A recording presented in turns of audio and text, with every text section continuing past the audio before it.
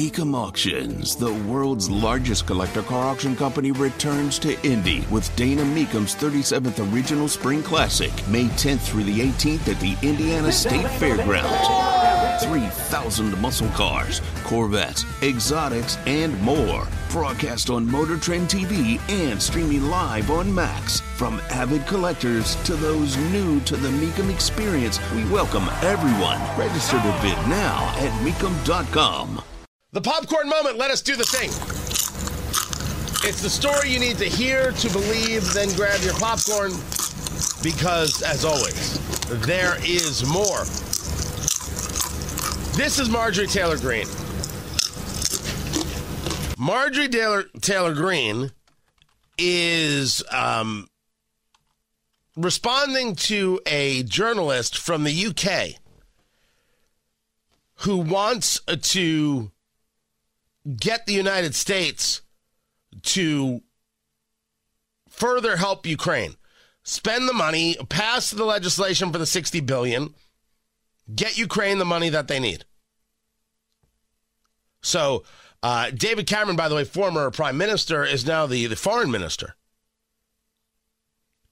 He's been pushing this. This reporter is asking Marjorie Taylor Greene questions, and I'll say for the record that Marjorie Taylor Greene is not great at this.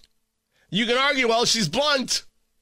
Yes, but Secretary David Cameron says that you should vote through funding for Ukraine. What do you say to that? I think he tried to compare us to Hitler also. And if that's the kind of language he wants to use, I really have nothing to say to him. Well, he likened you to an appeaser to Hitler in not voting through funding for Ukraine. Are you an appeaser for Putin? I think that I really don't care what David Cameron has to say. I think that's rude name-calling, and I don't appreciate that type of language.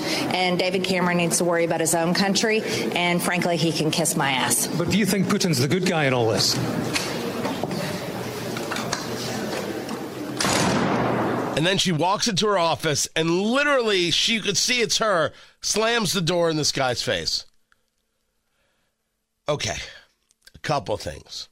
If you're going to refer to somebody as a name caller, you then can't tell them to kiss your butt in the way that she did. I just think it hurts your message all around. It hurts your message. Secondly, if you think that not voting for $60 billion makes you an appeaser like a Neville Chamberlain, that's nutty. That's madness. That is not helpful to any cause, and David Cameron would clearly be wrong. In listening to the Republicans, there are certainly some who favor sending no money. They're part of this quasi-isolationist viewpoint, and I believe that they are wrong, and I've said so. I'll argue it anywhere at any time. Of course we should help Ukraine fight Russia. Of course Russia has globalist, expansionist ideals. Tucker's wrong. That's all. He's just wrong. The history and the reality, that's what matters. But you want to show me how beautiful a Moscow train station is? All right. Living in Moscow doesn't seem like a fun deal.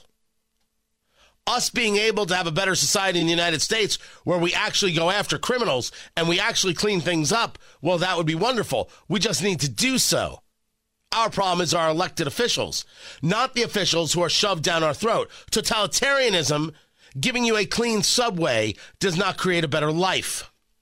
Just saying what is.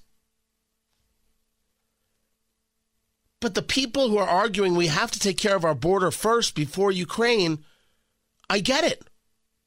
They make sense. I'm one of those people. Well, Tony, we can do two things at once. This is Mike Pence's line, right? The former vice president, former governor of Indiana.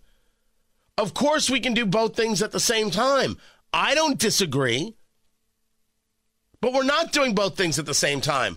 We're only doing one and not the other. Not taking care of the southern border. That's not okay. If you're going to do both things at the same time, let us do that. But until there's some border legislation that completes the wall, which is a fence, that adds the other technology and works a way to get labor into the United States that is necessary, we've got nothing. So even in this idea that we can do both things, we actually have to still rank them. And the southern border has to come first. Because the problems coming in over our southern border are the same problems that are destroying other countries. Unfettered access to the United States is destructive. And we have to deal with it first.